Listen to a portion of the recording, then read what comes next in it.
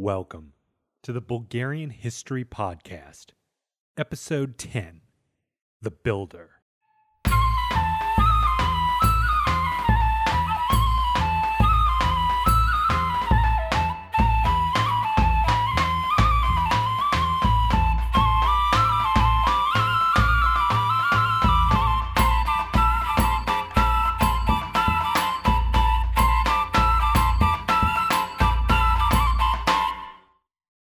We left off last time with the death of Krum in 814.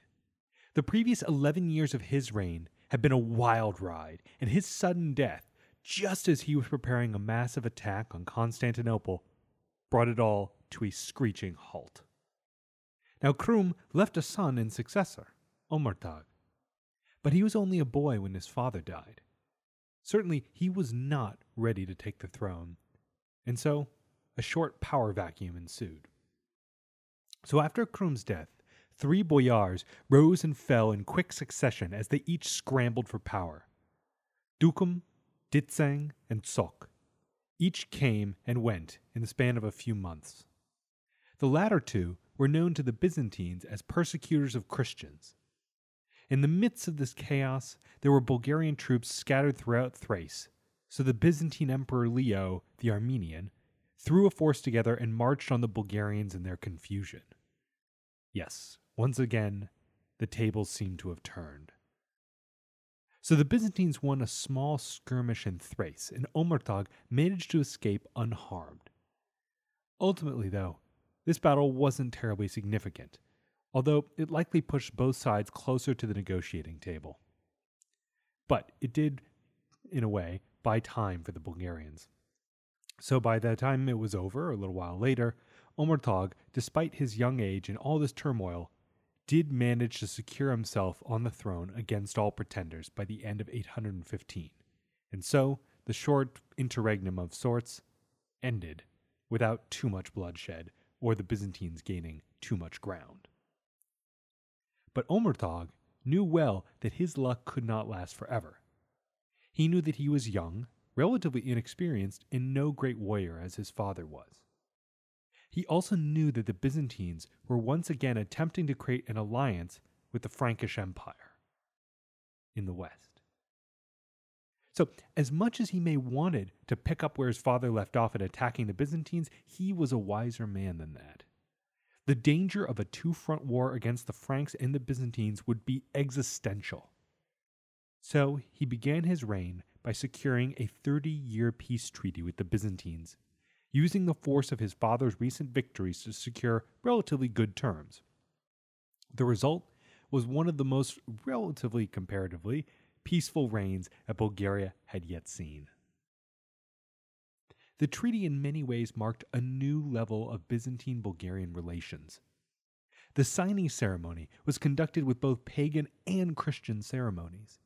Now, this was scandalous to many Byzantines who were absolutely outraged that their emperor had participated in pagan ceremonies, implying that the Bulgarian pagan beliefs carried some legitimacy or even equality with Christianity. Now, unfortunately, we have only a few segments of this treaty preserved, but the first thing it did was establish a border between the two states. So the new border ran from the Gulf of Burgas to around the modern town of Khaskovo. This new frontier was comprised of rivers, mountains, and another elaborate defensive ditch. It was therefore perfect for Omertag, as he wasn't really interested in moving the frontier farther into Thrace and closer to Constantinople. On this frontier, the Bulgarians dug this huge ditch on the far side and built a rampart which ran the length of the border. On this great fence, as the Byzantines called it, the Erkesea, as the Bulgarians knew it, Bulgarian soldiers kept watch, day and night. The second treaty provision provided for a huge population exchange. The Byzantines who had been captured in the past few decades were exchanged for many of the Slavs living in the Byzantine Empire, some of whom had never actually been Bulgarian subjects. But the Bulgarians allowed the Byzantines to retain many of the fortresses which had been destroyed by Krum, including Anchialis, Tiveltus, Philippopolis, and Serdica. However, they were not rebuilt, and would make for easy prey later on. Mesembria and Adrianople, however, were rebuilt, likely because they were commercial as well as military centers. So what we're seeing here in a way is a Bulgarian military fortification of the border, while Byzantines are really not kind of militarily fortifying the border. They're rebuilding some commercial centers, setting the border region up to be economically viable, but really not developing it militarily. Now, finally, the treaty provided for mutual defense.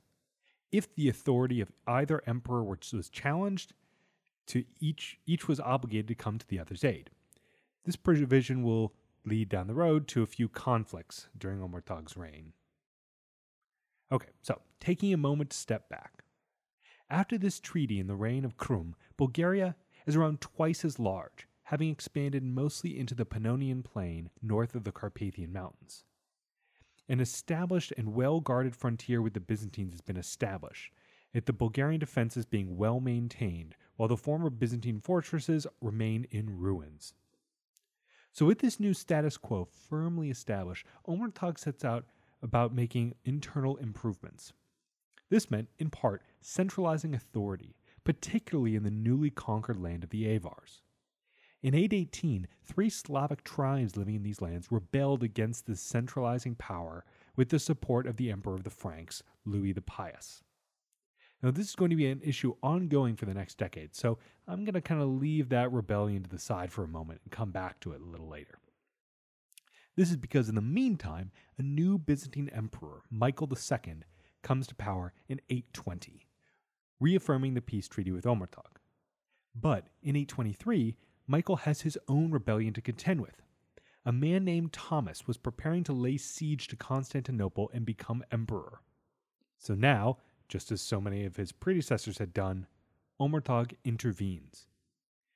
But there are 2 different competing narratives about how the intervention happened and why exactly it happened, so we're going to discuss that. So the first of these says that Michael II asked Omertag to come to his aid, and Omertag, honoring the treaty, did. The second is that Omertag offered to help in exchange for gold, but was turned away. Michael II apparently did not think it seemly for pagans to kill Christians in the aid of other Christians. In this version of events, Omertag enters imperial territory anyways and is later forgiven by Michael for the breach of the treaty, as he didn't really have much of a choice than to forgive Omertag for jumping in and intervening. But whichever of these is true, Thomas raises the siege of Constantinople so he can march and meet the Bulgarian army. They were waiting. The 2 armies met on the north shore of the Sea of Marmara. Now, we have a number of conflicting sources here as well, that claim that either the Bulgarians destroyed the rebels led by Thomas, or that Thomas killed so many Bulgarians that he forced them to withdraw. But frankly, whichever one of these is true, whether it was a victory for the Bulgarians or a defeat, the end result was more or less the same, because Thomas was unable to properly resume the siege that he had left. It's a long story, it's not too relevant for us, but what we need to know is that ultimately Thomas is captured and killed, with Michael II staying on the throne. So, now, jumping back to those Slavic tribes in the Frankish frontier, while Omertag had been distracted down in Thrace, they had continued to make trouble. One of the 3 rebelling tribes had been subdued, but the other 2 remained and were in discussions with the Franks. Omertag knew that he couldn't make a move on these tribes until he was secure in his relationship with the Franks. Again, the danger of a 2-front war was just too great. If Bulgaria were at war with the Byzantines and with the Franks, it would mean its almost certain destruction. You can think of this as analogous to Germany in both world wars, this sort of existential fear of a 2-front war and the knowledge that that means almost certain defeat. So, in 824, the Bulgarians sent a delegation all the way to the court of the Emperor Louis the Pious in Aachen, in today's western Germany, to come up with a more precise agreement for the borders between their 2 states. But Louis was a very cautious ruler, so he waited until he received delegates from the rebellious Slavs first. He sent the Bulgarians back home with an ambiguous letter and several of his officials who were instructed to learn more about this strange place in the east called Bulgaria. Omertag tried yet again. He sent more ambassadors in 826. Now, this time, they were demanding that Louis make up his mind about the border and his relationship with these rebellious tribes. But Louis was as indecisive as ever. He claimed to have heard a rumor that Omertag was dead, and therefore he certainly couldn't agree to anything, and had to send word back to Bulgaria to check on the status of Omertag. Now, Omertag was generally a peaceful man compared to most Khans, as I mentioned, especially compared to his father. But really, his patience could only extend so far. So, in 827, he gives up.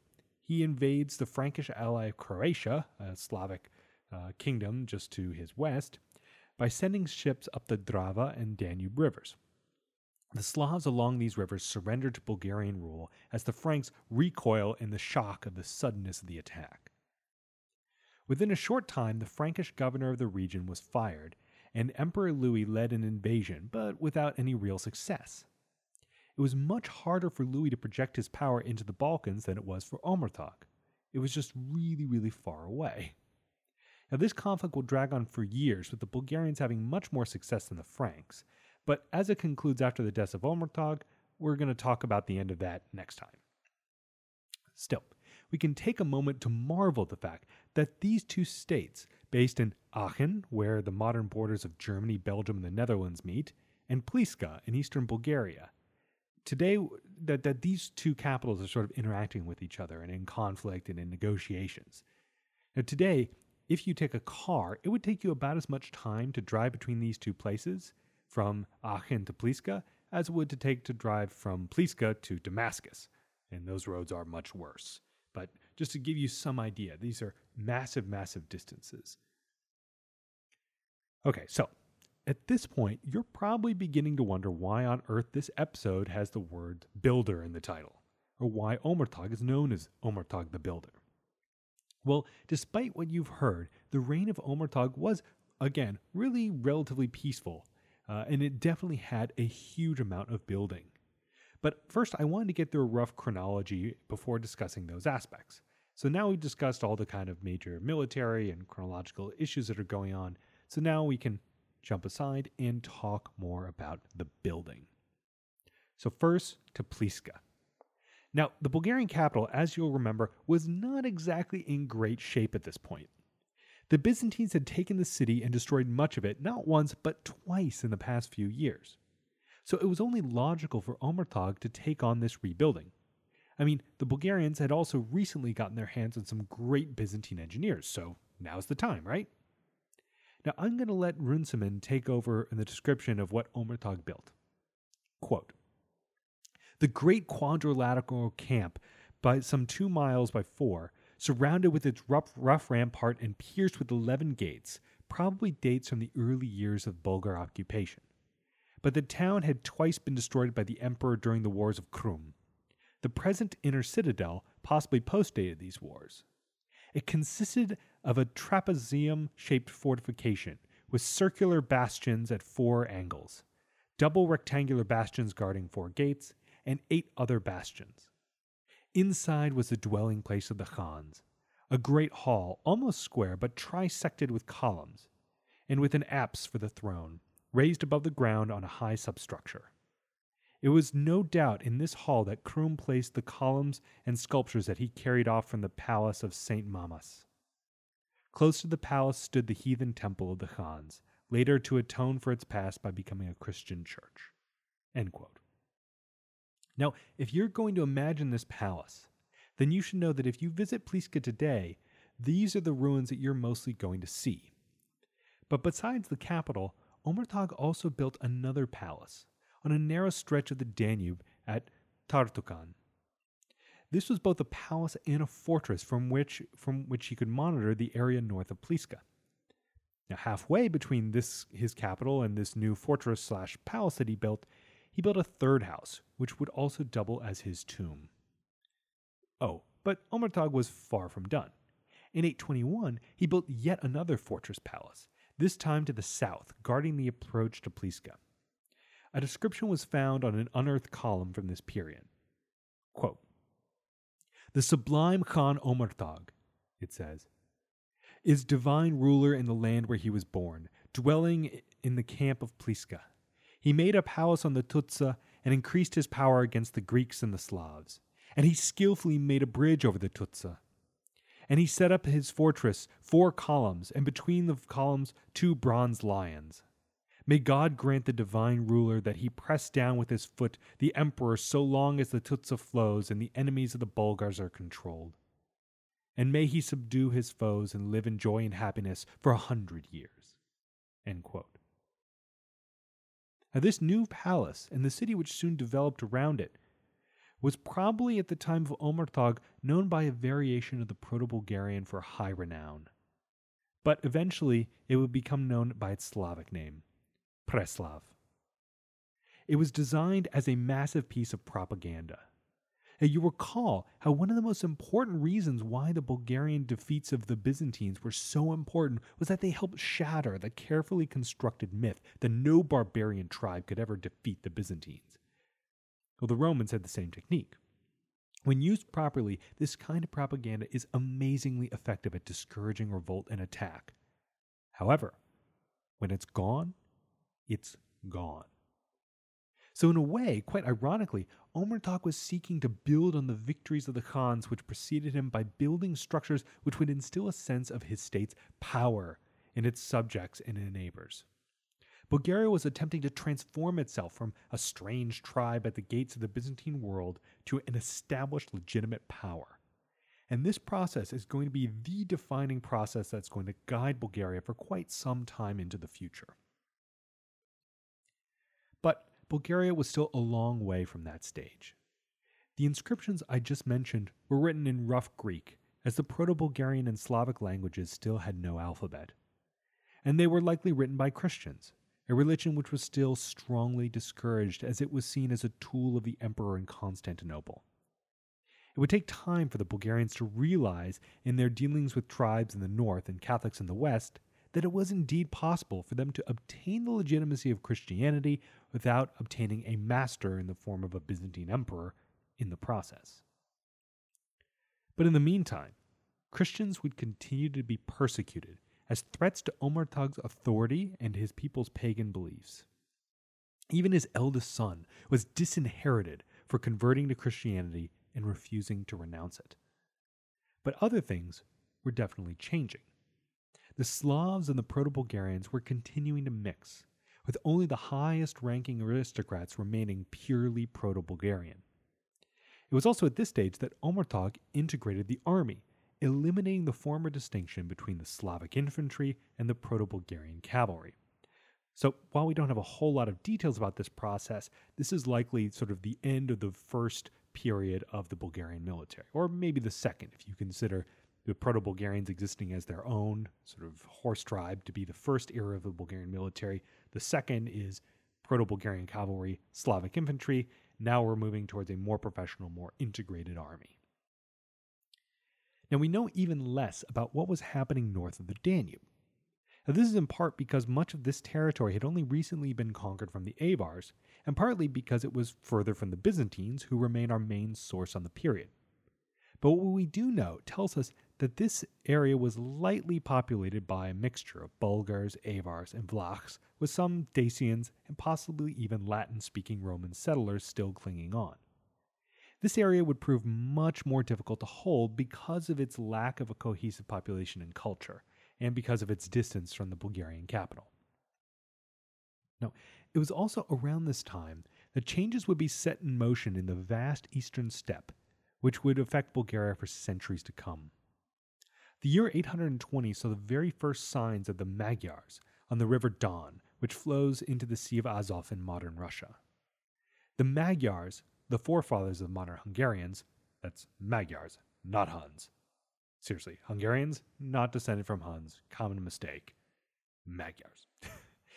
Now, these Magyars would prove a fearsome enemy for both the Bulgarians and many other inhabitants of Central Europe. Their movement into Eastern Europe would further cut off connections between the Bulgarian state in the Balkans and the Proto-Bulgarian state on the Volga River around the modern city of Kazan, thus sort of fortifying these differences between these different Bulgarian areas of settlement. Now, Omertag dies in 831 after a reign of 17 years. As we've seen, these years were relatively peaceful when we compare them to the previous decade, with a small conflict going on against the Byzantines, but, one to restore the legitimate emperor, and some low-lying conflict with rebellions and wars against the Franks in the west and the northwest, but none of this, huge existential battles and no sacking of capitals, none of that kind of stuff. But far more important than that was that Bulgaria was prosperous. The stabilization of relations with the Byzantines meant greater trade and peace, which was good for everyone. Omertag's construction in several new places, these fortresses and these cities, showed that he must have had a lot of money to throw around.